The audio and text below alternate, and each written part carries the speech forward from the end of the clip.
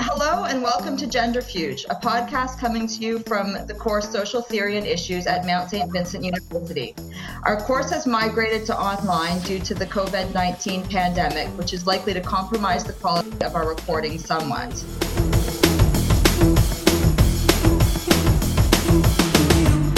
Sharpshooter, take a shot, sight set of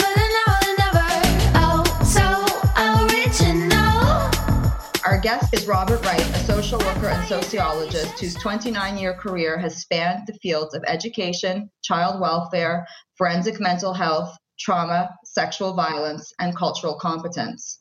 A clinician, academic, and administrator, he has always integrated his work delivering direct practice clinical service to clients with teaching and supervising interns and promoting lasting systemic change through social policy advocacy. He also consults, trains, speaks, and comments on a wide range of issues. His extensive pro bono work gave birth to the People's Counseling Clinic, a nonprofit mental health clinic. His pioneering work with colleagues in cultural competence and conducting cultural assessments has received national attention. For today's interview and to support the work of generating our interview guide, students in SOAN 3501 viewed documentary films about the Central Park Five and read Duru's 2004 article, The Central Park Five, The Scottsboro Boys, and the Myth of the Bestial Black Man. This myth, described by Duru as deeply embedded in the American psyche and the American criminal justice system, frames Black men as animalistic, sexually unrestrained, inherently criminal, and ultimately bent on rape. Robert, would you say that you have seen evidence of this myth playing out in the lives of people you work with? I'd say yes, Kellyanne. I'd say that this myth plays out in two ways, really. One is the kind of the social adaptation of this myth, such that Black men are perceived by the culture in this way that Duru describes them, this animalistic kind of disposition, right? So, and that results in things like the dangerousness of Black men being overestimated, and that contributes to a general fear of Black men that exists in the culture, that phenomenon that Black men experience of just walking down the street and seeing people kind of cross the street and to avoid them, or that experience of standing in an elevator and having people being nervous beside you, or that kind of thing. So this general idea of the dangerousness of Black men is something that then Black people have to walk around and experience. But the second way that it affects us is the internalized perception, self-perception, so the psychological effect of growing up in this environment where, as a Black man, what is available to me, a whole range of experiences in terms of my gender and my race, are limited, right? Yes. So can a Black man cry? Can a Black man be gay? Can a Black man be a sissy? Mm-hmm. And as a queer Black man, right? Yes. This is something that I experience. Now, mind you, as a relatively masculine Black man, the joke is that as a queer Black man, as long as you can continue to make a white man flinch in an elevator, you maintain your credibility as a Black man. You see, this idea that the measure of your Black maleness, the ability to make white people feel threatened. Mm-hmm. So I think that there are these two effects. It's happening today. I see it both, like I say, in the social context and in the clinical context. Mm-hmm. So what you're describing sounds like a bit of a paradox, wherein on the one hand, these stereotypes and their internalization are a form of oppression, and on the other hand, they're a form of protection. And so given that, what's the way out? Well, that form of protection that you talk about there's a name for it. We call it cultural intimidation, right? So if I can use the negative stereotypes of me to give me some form of power, then that's the cultural intimidation factor. Mhm. In terms of what's the way out? Well, I think that really we need to kind of name these things, like Duro attempts in his article to kind of just kind of describe where this comes from and to kind of challenge it. And we certainly have to change how it affects our Black male representation in the criminal justice system, for example, right? Yes. And we'll talk about that later in terms of how this perception of the Black male then results in over-policing and overcharging and over-prosecuting and then over-incarcerating. And Yes. even having differential experiences in incarceration. Yeah. Mm-hmm. We can unwind, So, I'm sorry, say that again? unwind some of that and tackle some of that. Yes, absolutely. Absolutely. So the article that the students read and some of the viewing that they did in preparation for speaking to you was around the Central Park 5 case that's received since Trump's election some renewed coverage because, of course, Donald Trump sort of has dug in his heels and said that he still believes that the Central Park 5 should have been executed, as he believed at that time and expressed quite strongly. But in the early 2000s, when the teenagers now known as the Central Park 5 were wrongfully incarcerated or interrogated before they were incarcerated, coerced into confession, and then ultimately convicted wrongfully of rape. You were maybe a decade into your career at that time. Is that about right? Yeah, about that time. And so the students were wondering if between then and now, experiences common to Black men like the ones that you've been describing, have they changed significantly? Have things improved? So the real question is, has the practices of police and the criminal justice system changed, right? Yes. And I'd say, sadly, not so much. And in response to this, just focusing on police practice, so I watched a little bit about this. I touched base on some of the documentaries and the film, which was not properly speaking a documentary, but a dramatization of this. You see the very aggressive kind of leading and oppressive interrogation style that the police were having. And I'd say that that's still very much alive. Mm-hmm. And very much alive, not just for people of African descent. I think that it is a way that police investigate, right? Mm-hmm. And I thought I'd just tell a very quick story. It's not really a case, but a couple of summers ago, my sister-like person, a family friend, who though white grew up in our community and is very connected to the Black community, and as a youth had some engagements with the criminal justice system, but as an adult has had a career in education her entire career. Anyway, she had an experience where she was at work and someone lost a significant amount of money because they had carried this money to work in their purse, put their purse down, their purse went missing, the money was. So one summer Sunday afternoon, we were having a family barbecue and the telephone rang. It was the police asking her if she would cooperate by coming into the office and subjecting herself to a polygraph. Right?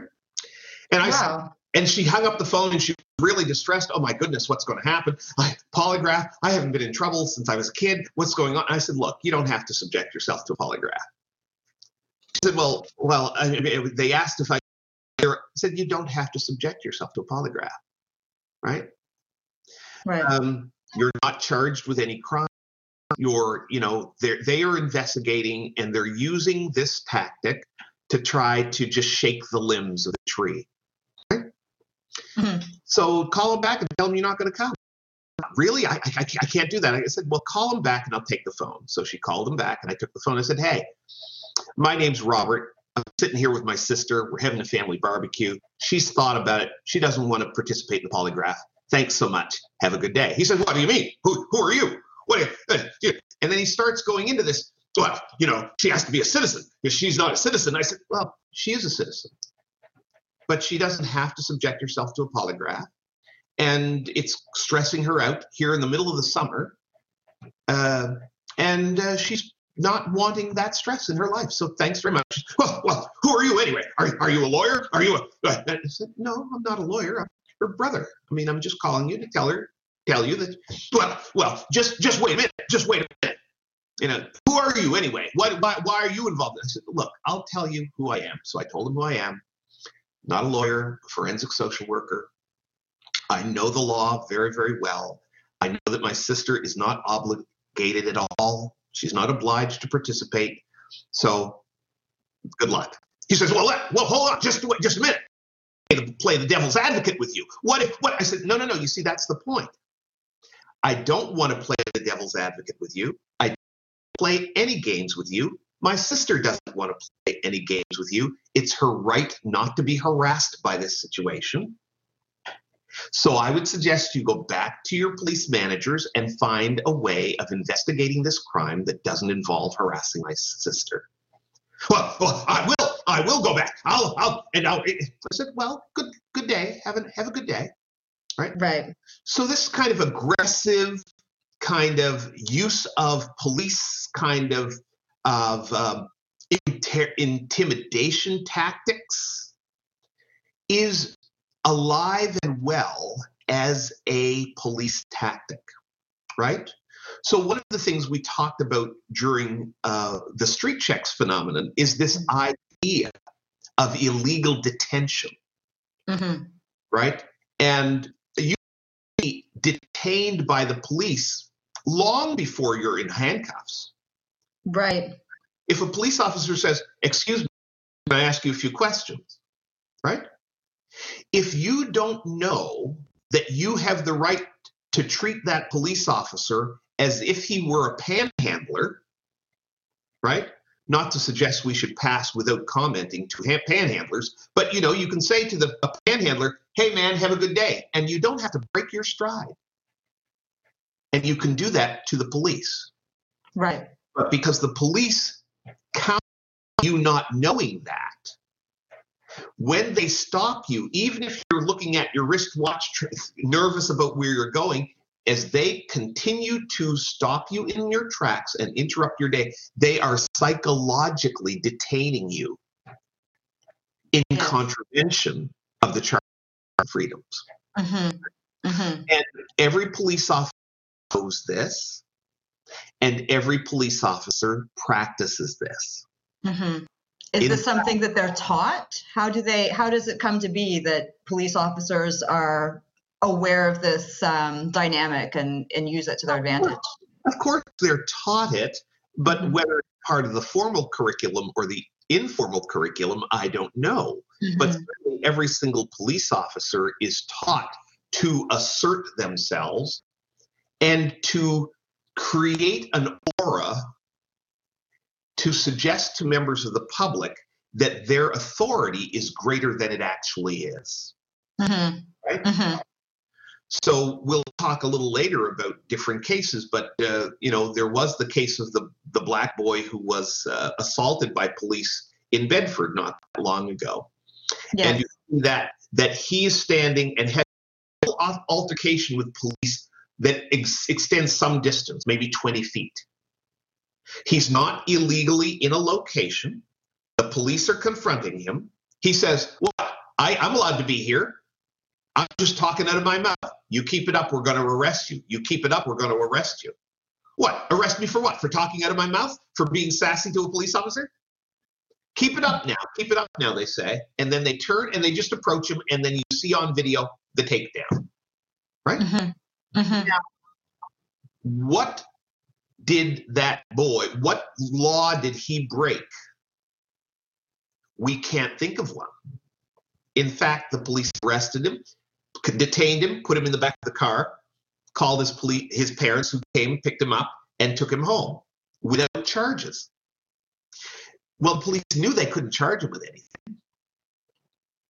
And if they did charge him with something, it would be the trifecta that is prima facie evidence of police inappropriate behavior. You know the three things? creating disturbance, resisting arrest, assaulting a police officer. When you Right. see those three things in the absence of an originating charge, you know that the police have overstepped themselves. That's Because, interesting. because the only disturbance that was being created there was a confrontation with the police that the police initiated by their presence. Yes. Right? Yes.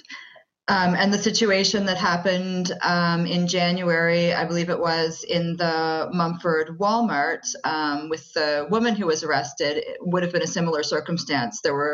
Was it those three charges that were laid? Those were her. So can you tell us a bit about that situation? Yes. It's fairly well publicized that Santina Rea was in a Walmart shopping with her children, pushing a baby carriage, so she did not have a shopping cart. And I think the story goes that she went to the electronics counter and she purchased some things there, which she put in her baby carriage and her stroller. And then she proceeded through Walmart and purchased or picked up several other things, which she then put in the stroller as well. And before leaving the store, she was confronted by the Walmart security and the police, and they violently arrested her. Yes. She was not arrested for shoplifting because it is impossible to have shoplifted if you have not left the store yet with that you are having. So you can go into the grocery store and fill your pockets with things and walk around all day. You haven't shoplifted unless you've left the store with those things. Right. Okay? Right. So she hadn't even approaching an exit when she was accosted, confronted. There was a scuffle that ensued, and she was arrested with those three things: creating a disturbance, resisting arrest, assaulting a police officer. So the question, one of the questions to me is why the police would have even responded to this call that would have been placed, I guess, by security at the Walmart. I mean, the police should have been aware that there couldn't have been a crime of shoplifting committed at that time, and yet they arrived and, aggressively apprehended this woman. Yes. Well, police come when you call them, right?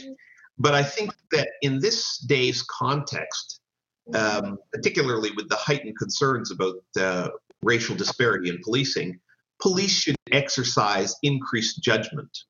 Yes. Responding to these things, right? What were they protecting?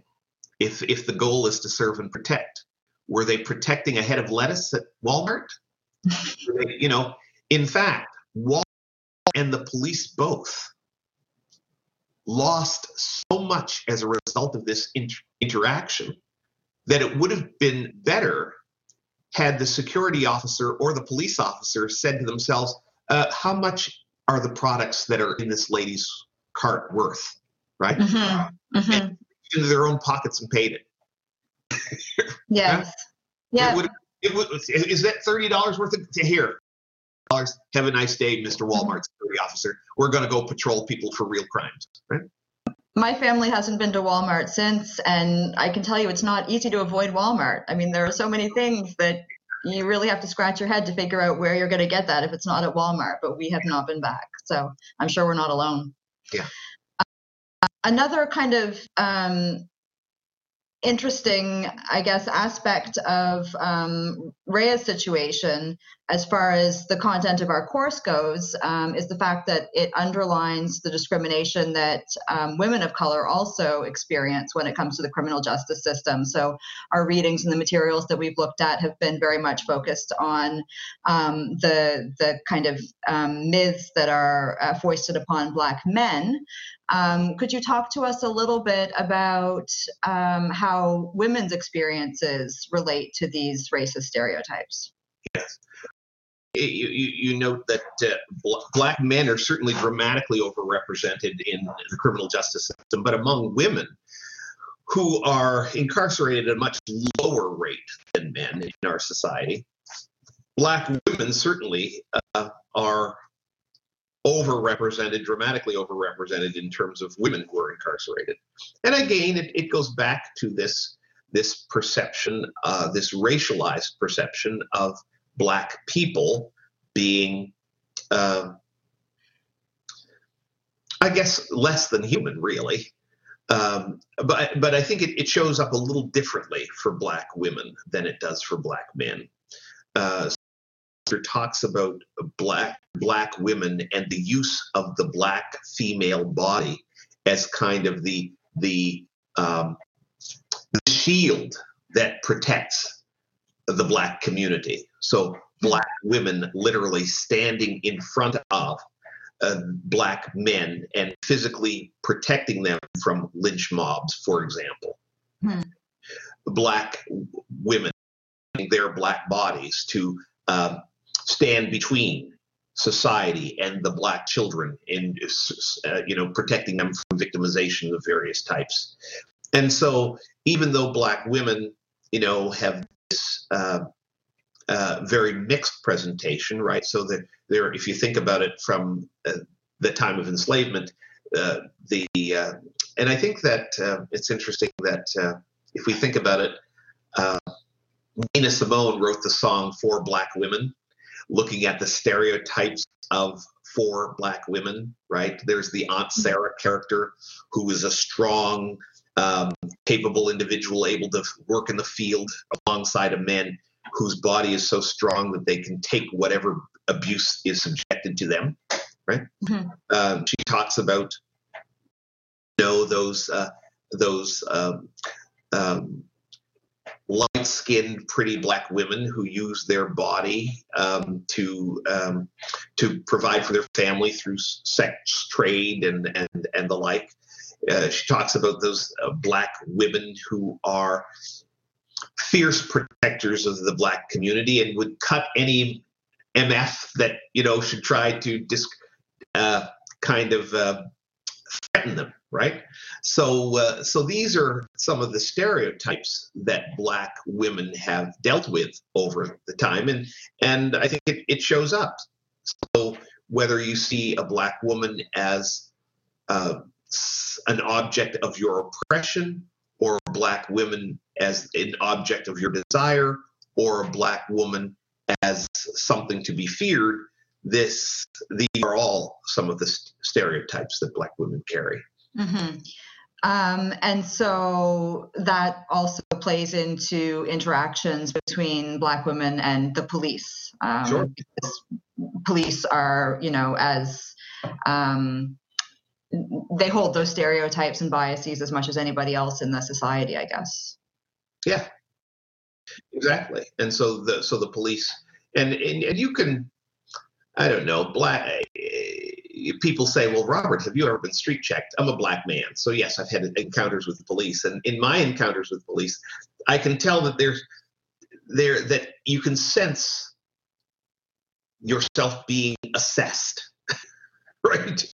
It's like, okay, here's a Black man. He's in a little, so it's like, what does the vehicle tell me about the person who's driving this vehicle? What is this person wearing? And what does that tell me? What is their race? So they're kind of doing a calculus to figure out what kind of citizen you are, and therefore, how can I treat you? Can I abuse you? Can I intimidate you? Do I need to be polite to you? Do I need to be deferential? Do I, So, and you can feel that. But it's really about trying to slot you in the category of citizen that then that gets a particular police response. Right. So those typologies that you're describing play out in the calculus that the police are performing. So you're mentioning street checks, and this is something that came up a little bit earlier in our conversation as well. You've been extremely active in responding to the problem of street checks in the Halifax Regional Municipality and in responding to the Wortley report about street checks that came out last year, I guess. It was just last year? Yes. You've actually been among the voices calling for a ban on street checks entirely. So I was hoping that you could talk to us a little bit about that. What do we know about street checks as they articulate with racism in the HRM? Some of our listeners might not be familiar with the problem as it manifests here or with the Wortley Report either. So maybe start with that and then a little bit about why you would prescribe a ban to address these problems. Okay. Well, just in terms of what is a street check, a street check is defined, well, there are all kinds of definitions. For today, I'll say, well, it's the indiscriminate stopping and questioning of a citizen for no apparent reason, right?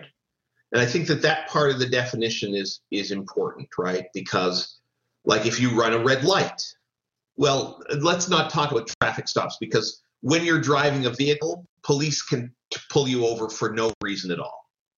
And that has to do with the highway acts that the police have the right to check on the safety of highways. And so if police just want to pull you over to see if you have proper licenses, registration, and insurance, they can do that. Right. But in terms of just walking down the street, the police really don't have the right to interrupt you or to detain you and to question you unless you are committing a crime or are engaged in formally behavior that is formally assessed as suspicious. And there is a Supreme Court of Canada test of suspiciousness, right? So, for example, if it were the middle of the day and I were wearing a ski mask and I had a crowbar and I was on your step, wrenching. Suspicious. That might be a little suspicious, right? But if I'm walking down the street with a crowbar, does that pass the test of suspicious, right? So the Supreme Court set a very, very high test for that suspicious behavior. But anything below that, we'd consider it a street check, an indiscriminate stopping and questioning or engaging with a member of the public. So let's remember that this has been a police practice since time immemorial. That the idea of police indiscriminately stopping people only became an issue in 2003 with the Kirk Johnson case, and that was a traffic stop case, right? But it was found that stopping Kirk Johnson, the many times he was stopped in the short visit that he was here home, was found to be racist. And as part of the solution to that, he was, of course, compensated. Police were required to keep race-based statistics on their traffic stops and their street checks, and they were ordered to have an academic review of the practice to determine whether or not it is appropriate, right? So that was 2003. The police started keeping their statistics, the race-based statistics. In the intervening time, they actually hired an individual to be their statistics and crime data analyst. They hired a PhD to do that. And from 2003 to 2017, they did nothing with the data. Mm-hmm. They did not request an academic review. And as far as we know, business continued as usual. It was not until 2017 that the CBC, the Canadian Broadcasting Corporation, FOID-popped the data and found these dramatic over-representations of Black folk in the data, that it became an issue. And so then in 2017, I was part of a DPAD coalition, and there were others in the Black community and others still who called for the banning of street checks. And we were calling for the banning of street checks because they are illegal. Mm-hmm. Not because they were, racist and disproportionately applied, even though that was true, but because the actual practice was illegal, right? And anyone who attended the press conference that Scott Wortley released his report. I was present and was representing this disposition. And every time I spoke, I said, street checks are illegal and they need to be banned. And I was involved in conversations with members of the Justice Department, Police Commission, and the policing bodies, who never clearly addressed the legality of the issue, right? They simply said, this is a useful tool and it's an important tool. Let's figure out how to better regulate it. I kept saying, Right. No, we do not regulate illegal behavior, right? We ban Yes. it. We label it for what it is and we ban it. Mm-hmm. Well, it was 2017 that they commissioned the Wortley report, which was an academic study of street checks, and Wortley's report, told us an awful lot. But I was saying to people, let's not celebrate the Wortley report too much, because let's remember, it was called for in 2003. So it's really 14 years late. Yes. Right? And can go far enough. Scott Wortley is a socio-legal scholar. He is not a lawyer. And so he was not well positioned to actually question or interrogate the legality of street checks. So at the end of the day, he said, street checks create this harm. Mm-hmm. They could be banned, or they could be regulated using the following things, considering the following things. So banning was an option that he presented. Yes. But then there was, if not banned, then there were a multitude of things that he suggested. And when the government then called together people to talk about street checks, they called people together to talk about which of the Wortley recommendations should we implement to regulate this practice. And we said, if the ban isn't on the table, we're not interested in being at the table, because we're not interested in regulating an illegal practice. Right. Yeah. So the Wortley working group fell apart. Eventually, the Human Rights Commission, again, only because it was advocated for by the members of the Black community, the Human Rights Commission commissioned former Chief Justice Michael McDonald to actually render a legal opinion on the legality of street checks. And that report came back and said street checks are illegal. Right. And so have they now been banned?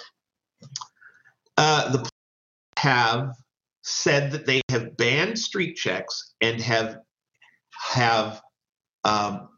put in place guidelines for police to guide them in their interactions with members of the public, which includes a license or an allowance for police to interact with members of the public based on the idea of policing suspicious activity. But in our view, the regulation is lower than the Supreme Court standard of what is suspicious. Right? Right. So if I'm street corner with my hands in my pockets talking to a group of 2 or 3 friends, is that suspicious behavior according to the police regulation standard? Maybe. Is it suspicious behavior according to the Supreme Court of Canada? Certainly not. I should hope not. Right? So what is the standard that the police have put in place? To be quite honest with you, it's not clear to me. Okay. It's probably not clear to them either in that case.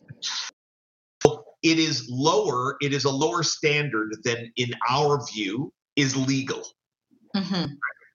Mm-hmm. And therefore, the current regulations that govern police and community interactions is illegal and needs to be redrafted in a way such that the guidelines for police community interactions are actually legal. Mm-hmm. Mm-hmm.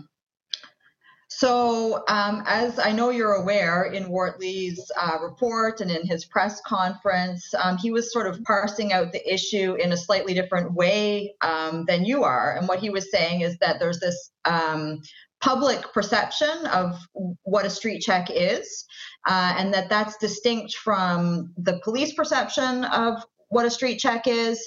And I believe that he understood that police perception as reflecting the technical meaning of the term. And so he was saying that when it's an actual street check, part of what that experience or that phenomenon is by definition is that it's something that's going to be documented. And so that's how we're all able to be here today. That's how we're all able to know what's going on, is that this documentation has been occurring.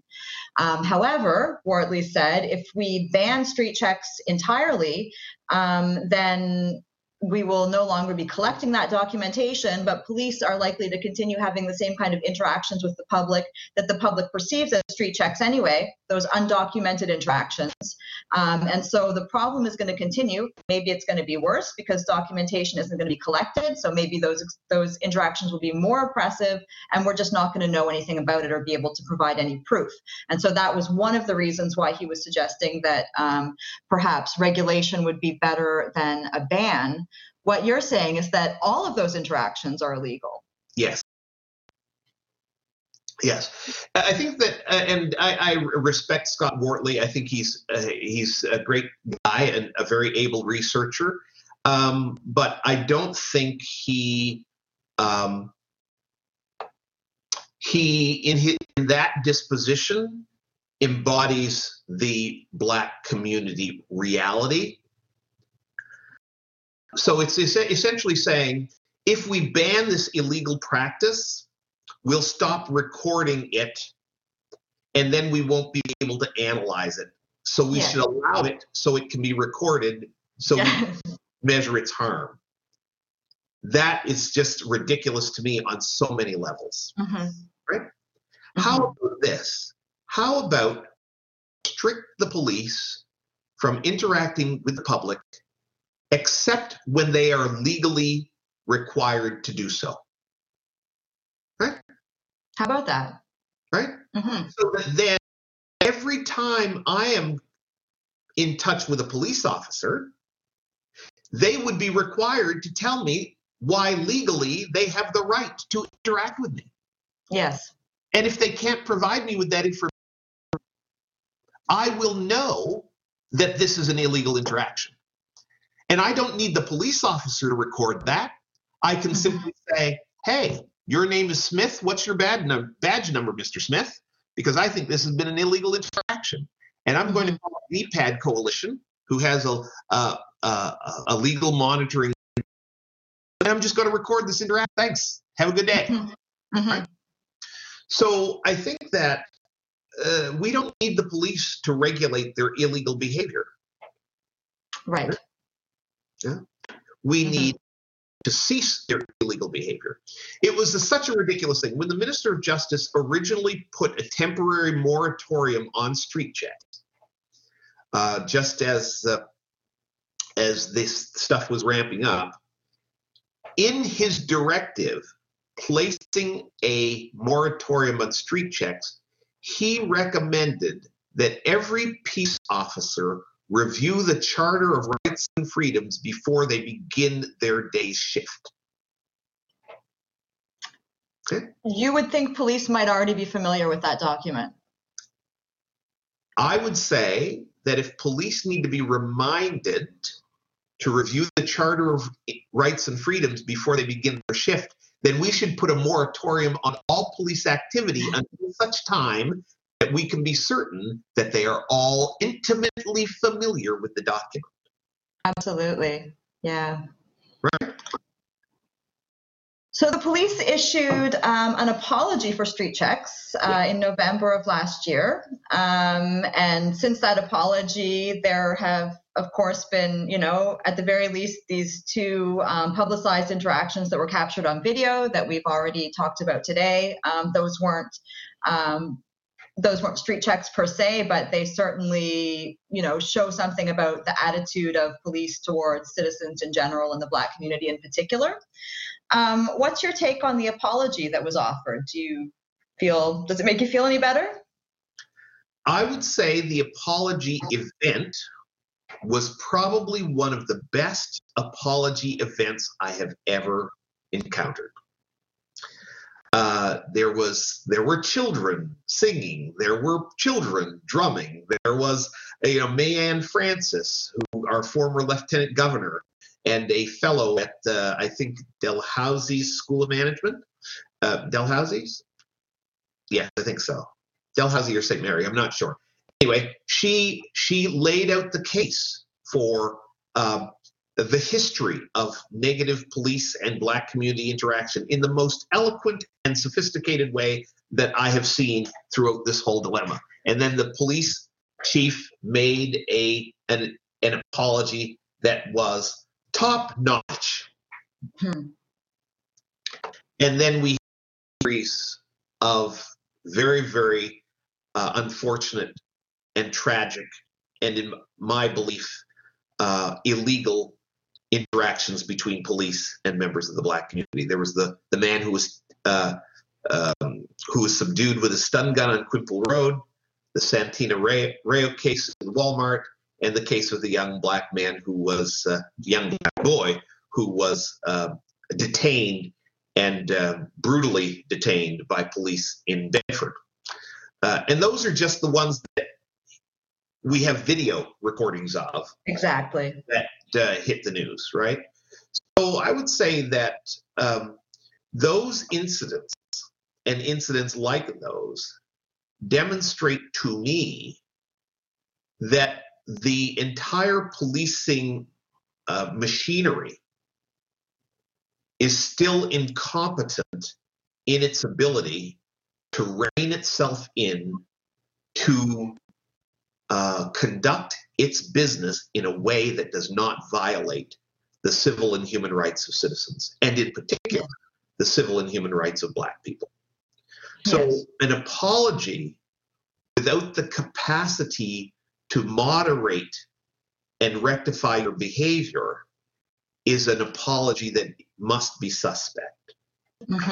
Now, if he said in his apology, I apologize for what happened, and I'm going to try to do better, but I got to warn you, I don't have the ability to keep my officers from violating your civil and human rights.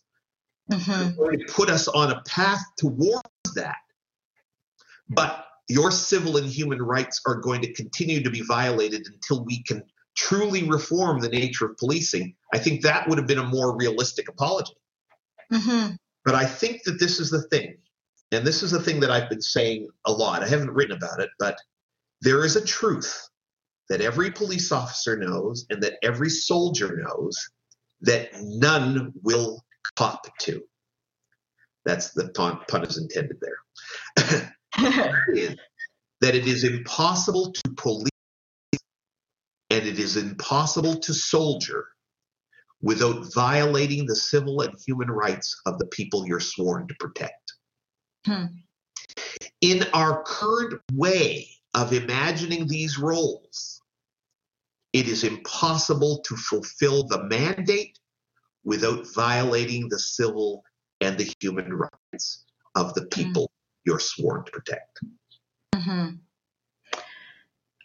So it sounds as if you didn't necessarily read the apology of the police chief as being cynical.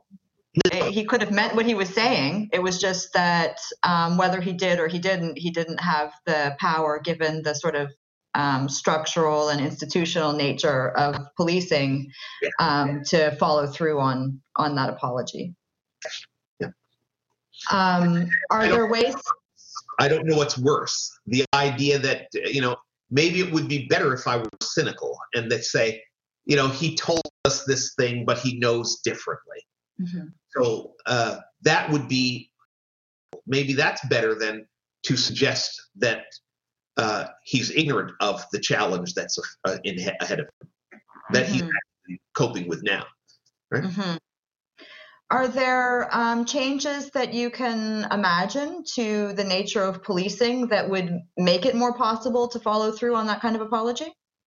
It would have to be very radical policing, wouldn't it? Right. So if you think about it, ambulance attendants do not cruise the streets looking for people to administer medical aid to, right? They stay in their they respond when someone has responded and a vehicle has left a certain area to take a call. Then vehicles mobilized to cover gaps that exist in our provincial system, and so they're mobile, Right. but they're not seeking out. So I said, what if we said, well, police have a very critical role in our society investigating crimes? Then clearly we need a lot of resources in the criminal investigation division. Police have a critical role keeping our highways safe. So we would need to have police patrolling our streets and highways. Right? But do we need police just roaming the streets, policing the daily interactions of citizens? If they are unable to do that in a way that respects the civil and human rights of the people that they're supposed to be protecting, maybe they need to be off the streets entirely. Right? And if we do people in the street doing that work, the question I'd ask is, do they need to have guns and protective gear? Right. And should they look more like agents of care than police officers? Right? Yes. So I think that we'd have to radically reconstruct what we want from police in order to imagine a better way forward. And I say a better way forward because, again, I'm skeptical whether or not the current model of deployment under the current mindset and tooling will ever enable us to have absolute confidence that police will not violate the civil and human rights of people on a daily basis with their daily actions. It also strikes me that that sort of model of policing, in a general sense, might attract different kinds of candidates, different kinds of police officers, which might also have an impact on the interactions that police have with the public. Yes. One of the things some students picked up on in the materials that they watched about the Central Park Five was this issue of the quote-unquote talk that Black families often have to have with the young people in their lives about how to handle themselves, how to manage the situation if they are apprehended by the police. And so students were wondering if you could shed a little bit of light on that conversation, maybe drawing on your personal experience, advising the youth who are in your own life, or, however you want to go with that question. Yes. Well, the talk is something that is a part of Black experience. Like I don't think there's ever any Black Canadian family that doesn't have as part of their kind of cautioning of their children this idea of what to do if you encounter the police. It's sad, but it's a regular part of our experience. It's really funny because when I came out to my family, my mother was concerned about me and said, Robert, I'm really afraid for you being gay. I said, why would you be afraid for me being gay? And she, of course, walked in a different generation. Well, she says, I'm just worried that someone would, beat you up or something because you're gay. And I laughed. I said, Mom, gay bashing for a Black gay man of a certain size is not something you need to worry about. If I were a petite, effeminate gay man, maybe still gay bashing is a thing. But I'm a black man of a certain size. The concern you should still be having for me is what will happen to me if I encounter the police. Which I'm sure did a lot better. That wasn't very reassuring for your mother. Right? Well, I mean, it probably wasn't, but I said to her, yeah, gay national thing, black man of a certain size, still by the police with violence, still a thing. And so this talk is a thing. You have to say to your kids, look, if you're going out, be careful if you're hanging with your friends, particularly if you're hanging with your white friends, remember, you're not white. And what we're saying to them is, if you're in a crowd and something's going down, right, the police are not going to treat you the way they're treating your white friends. So be careful. Now, there are positions that come out of the talk. Mm-hmm. Right? There is the black activist kind of, know your rights, assert your rights disposition, right? Which is, I know my rights. You can't talk to me like that. Get away from me. I don't need to listen to you. I can ignore you if I want to, right? And there's the, what I call the Baba black sheep approach to police interaction. And that's where you fold your hands in front of you, and the only thing you ever say is, yes, sir, no, sir, 3 bags full, sir. Yes, sir, no, sir, 3 bags full, sir, right? Mm-hmm. Both of these dispositions occur in the talk.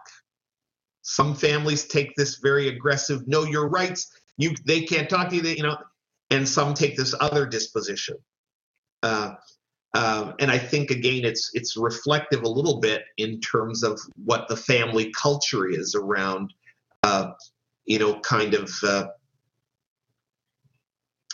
their level of fear of violence and the desire to protect their children from violence, their kind of connection to this idea of assertion of civil and human rights, and their desire to do that in all circumstances, regardless of the physical threat to oneself.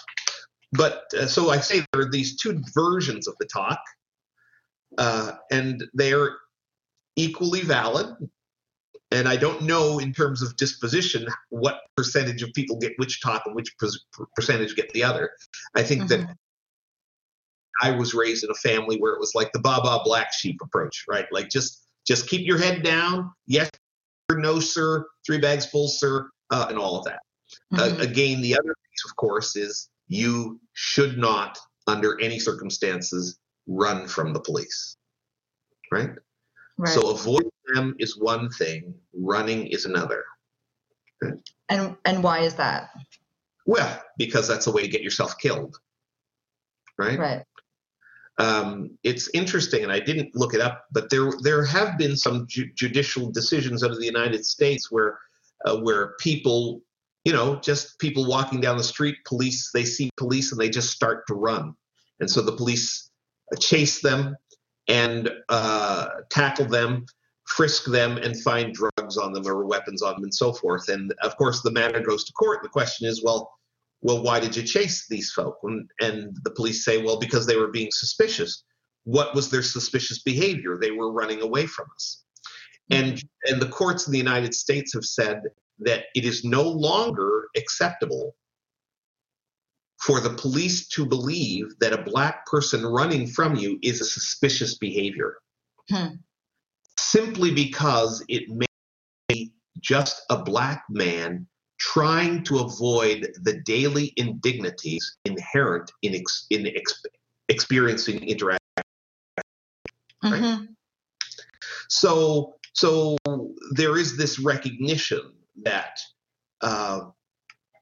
all is not well with police-black community interaction in North America, and that police really are the people and the agents responsible for correcting that, right? So although we have the talk, maybe it's a talk that every staff sergeant or shift sergeant should have with their patrol cohort before they begin their patrols, because clearly the police officers who were involved in the 3 incidents I mentioned weren't cautioned before they left for their patrol that day. Yes. Let's be careful out there. Let's remember the Charter of Rights. These citizens that we police, they are not all, dispossessed criminals who are not citizens. And in particular, let us be hyper conscious of how we interact with people of color, Indigenous people, Black, young, and older men. Now, that's the talk. Okay? Yes. Yeah. Yeah.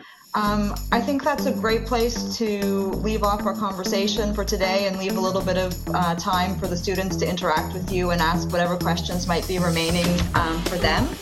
So this has been very interesting. I know that I've learned a lot, and I thank you for sharing your time with us today and talking over these issues. You're very welcome. Sharpshooter, take a shot, sights out of